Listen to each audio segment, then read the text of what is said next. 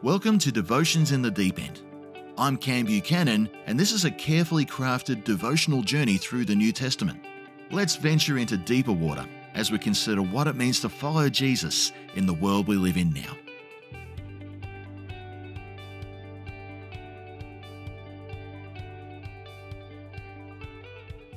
Welcome back to Devotions in the Deep End. We are still working our way through a key piece of the New Testament, known to us as the Sermon on the Mount. The passage we're going to look at in this episode is found in Matthew chapter 5, verses 17 to 20. Do not think that I have come to abolish the law or the prophets. I have not come to abolish them, but to fulfill them. For truly I tell you, until heaven and earth disappear, not the smallest letter, not the least stroke of a pen, will by any means disappear from the law until everything is accomplished. Therefore, anyone who sets aside one of the least of these commands and teaches others accordingly will be called least in the kingdom of heaven. But whoever practices and teaches these commands will be called great in the kingdom of heaven.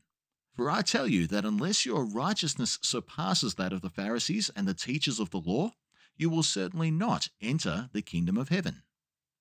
Before we move on, I'd like to clarify just a couple of bits here. The law in this passage refers to the first 5 books of the Old Testament, which are accredited to the pen of Moses. The prophets in this passage refers to the rest of the Hebrew scriptures.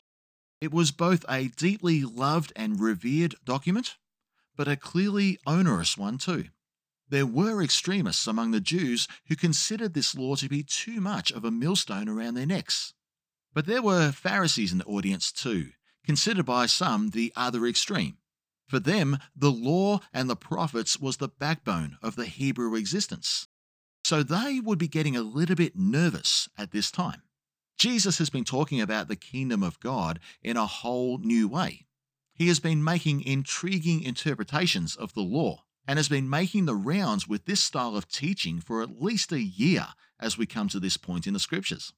It's fair to suggest that by now, almost everyone will be asking a major question. Is following Jesus and the kingdom way going to come at the expense of the law and the prophets? In response to all that speculation, Jesus makes some really big statements, things only someone with divine authority would dare to speak out, let alone try to carry out. In terms of the law of Moses, Jesus' first promise is that he is not going to abolish it. There's no overthrowing the law. There's no nullifying it or rendering it useless. Jesus was very much aware of what the law said. He was, after all, there when it was carved in stone. But more importantly, he knew why it was said. So with this in mind, he then states that his ministry is to fulfill it, to carry out the law in full. Let me help you capture the gravity of that statement. To completely fulfill the law and the prophets, here's what had to happen. First, all of that Old Testament prophetic literature which pointed to a Messiah would need to occur. To some degree, that's actually the easier part. Jesus was simply born to the right time and location for much of that to fall into place. But he then had to master every part of the law. Humanly speaking, this had been proven to be impossible. The Pharisees were doing their very best, but still came up well short. We know this to be true because sacrifices were still taking place. To master it, Jesus had to uphold every rule. Bear in mind, that law actually contains more than 2,000 pieces of legislation. It's much more than just the 10 Commandments. Jesus would need to uphold these 2,000 plus laws in complete, undeviated obedience and observation right down to the most minute detail. We are talking here about utter perfection. And then there were all those prescribed sacrifices. Well, as a sinless man, there would be no need to offer them. But fulfilling them for Jesus was more ominous than that. He would in fact be those sacrifices. Our very salvation depends not just on Jesus getting to the cross, not just suffering and declaring things finished, but living till his mid-30s in complete perfection in the eyes of that law. So the one who invites us into complete allegiance to a new kingdom is going to make this possible by completely fulfilling the requirements of the old way. We should note here that not one part of God's word previously spoken is overridden by Jesus. Not once does he apologize or distance himself from the God of the Old Testament or from any part of what is written. As far as Jesus is concerned, this is still the perfect will of his Father on display. Instead, the revelation of God the Old Testament provides is being made fuller or being fully accomplished by the ministry of Jesus. Even the big thing Jesus is known for, the great commandment to love God and love each other, was actually Jesus repeating a command from Leviticus. Jesus is teaching here that this law would have elements that will continue. In our passage, we read a promise. Not even the smallest detail, not even a pen stroke of God's law will disappear. And the caveat Jesus offers, though, is this: until its purpose is achieved. We are shown in the New Testament that elements of the law were completely fulfilled in Jesus' ministry, and most notably, the work of the cross. Hebrews chapter 10 tells us that the Old Testament call for animal sacrifice was fulfilled when Jesus paid in blood once and for all for humankind's sin. The law called for the death of either an animal or person for their wicked ways, but this was fulfilled with the death of Jesus. The penalties that the law called for was placed on him, and humankind through faith could now be released from that debt. We know from the law that our wickedness arouses God's anger. The book of Romans reveals that Christ was willing to endure that outpouring of wrath in our place. The Old Testament way of a designated priesthood interceding and sacrificing for the people was also fulfilled at the cross. We are told in Matthew 27 that a big curtain in the temple tore in two. We will look at that in the future, but this signified the start of a new priesthood, one that 1 Peter says extends to all believers. The Old Testament called for certain actions, rituals, festivals, sacrifices among God's people. And we see in the New Testament that these anticipated the work of Christ. Once Jesus arrived and completed his earthly ministry, these things had, as Jesus taught, fulfilled their purpose. Later, Paul would explain this more in a few helpful places, and Galatians chapter 3 verses 15 to 22 is one really good example. Dear brothers and sisters, here's an example from everyday life. Just as no one can set aside or amend an irrevocable agreement, so it is in this case. God gave the promises to Abraham and his child. And notice that the scripture doesn't say to his children as if it meant many descendants. Rather, it says to his child, and that of course means Christ. This is what I'm trying to say. The agreement God made with Abraham could not be cancelled 430 years later when God gave the law to Moses. God would be breaking his promise. For if the inheritance could be received by keeping the law, then it would not be the result of accepting God's promise. But God graciously gave it to Abraham as a promise. Why then was the law given? It was given alongside the promise to show people their sins. But the law was designed to last only until the coming of the child who was promised. God gave his law through angels to Moses, who was the mediator between God and the people. Now, a mediator is helpful if more than one party must reach an agreement. But God, who is one, did not use a mediator when he gave his promise to Abraham. Is there a conflict then between God's law and God's promises? Absolutely not. If the law could give us new life, we could be made right with God by obeying it. But the scriptures declare that we are all prisoners of sin, so we receive God's promise of freedom only by believing in Jesus Christ. Let's flesh this out a little bit. There was a promise made long before the law of Moses was established. It was a promise to raise up a godly nation.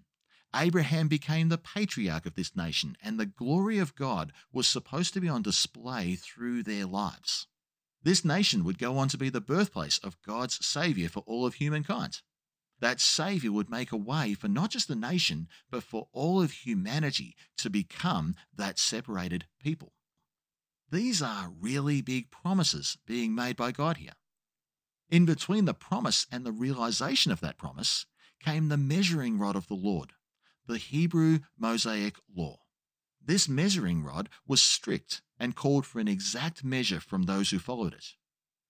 But would the realized Saviour, the realized promise, remove that measuring rod altogether? That is the thought behind Paul's question to the Galatians. Is there a conflict between the law and the promise? As we look at the words of Jesus at the start of this episode, the answer appears clear. No, there is not. Later on in Romans chapter 3, verse 31, Paul would make himself a little clearer. Do we then nullify the law by this faith? Not at all. Rather, we uphold the law.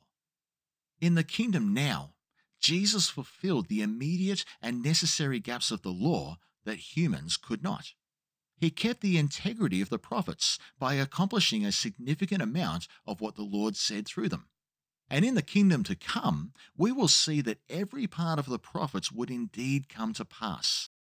And every part of the law will have finally achieved its purpose. In the end, under the new kingdom way, our faith alone would be enough to be in right standing with the holy God that is presented to us in the law.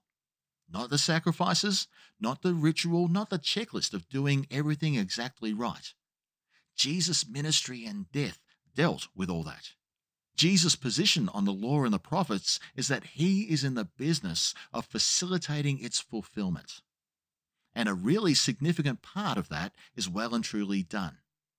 The rest will be complete right before we all step into that realm called eternity. So after Jesus is done explaining his position regarding the law and the prophets, he then turns his attention to ours. First, he says to continue to live out and teach the law of the Lord. Part of this is the journey of understanding the law in such a way that we truly grasp that which is fulfilled and that which is still to be fulfilled. It's a mysterious reality here that the God of the Old Testament, who was righteous and holy, is the God who became a man in Christ. If Christ is divine as we truly believe, we need to grasp the mystery that the commandments spoken to Moses actually involved Jesus. And his fingerprints are all over the Old Testament from creation onwards. So when Jesus verified and built upon the law in his teaching in Galilee, and when he comes as both a fulfiller and an upholder of the law, we need to take hold of the gravity of that. Elements like prescribed sacrifice and ritual are clearly no longer necessary because Jesus clearly dealt with those things. They are fulfilled. But there is a moral line of right and wrong. There is a call to holy and righteous living that the Old Testament calls for among God's people, and this still applies in believers today. Adultery, theft, lying, murder, idolatry, these are all still sinful things. Loving God and loving your neighbor as yourself are still good things. To ignore anything God commands, regardless of the testament it comes from, is to undermine the authority of God in our life. Jesus gives a good outlook for us here as we consider the Old Testament law.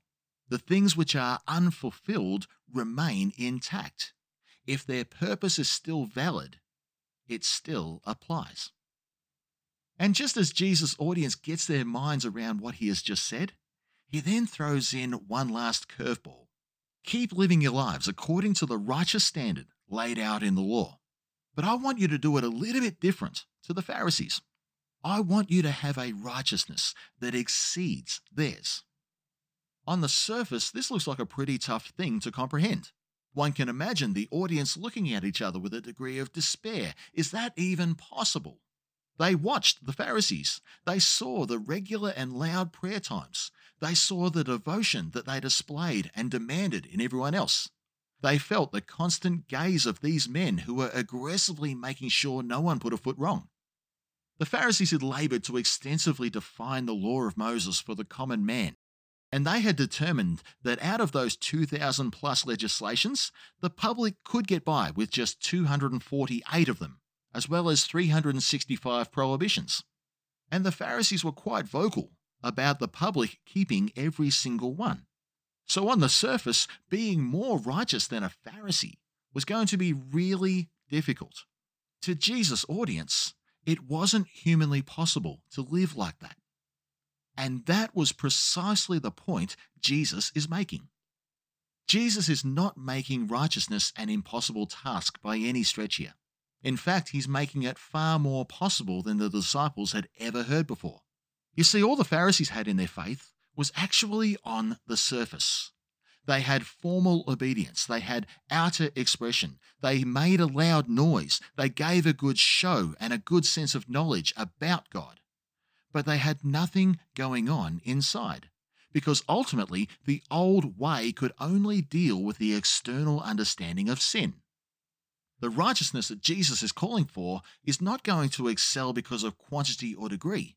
It is going to excel because it was a different kind of righteousness altogether. It was an inward thing that reflected their genuine heart knowledge of God.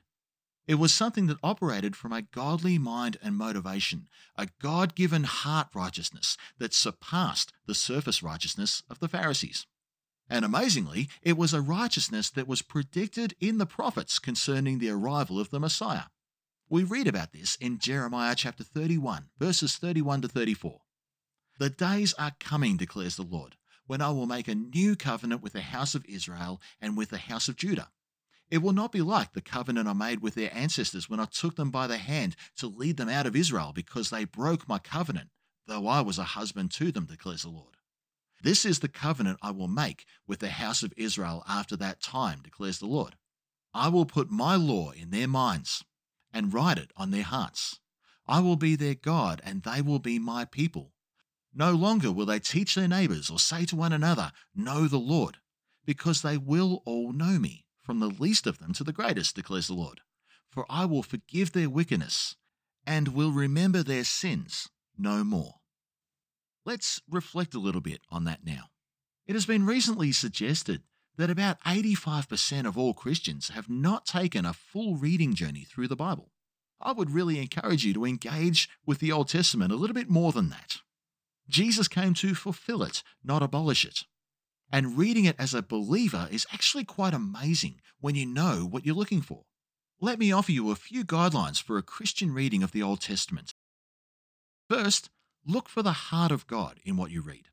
There is God's love on display. There is deep sadness at human failure.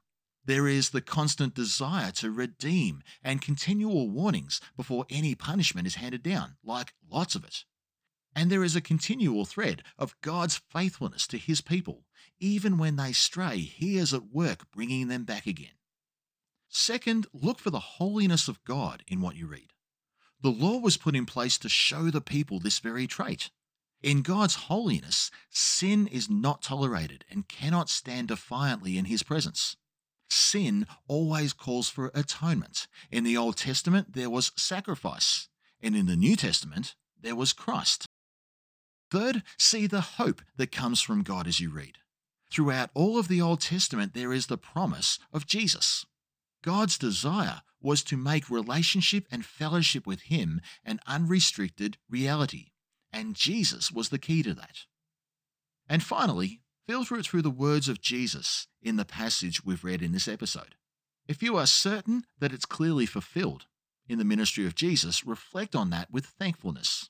Some parts are pretty clear to find, others not quite so. So you're going to need to work that through with your own convictions and with the help of other fellow learners.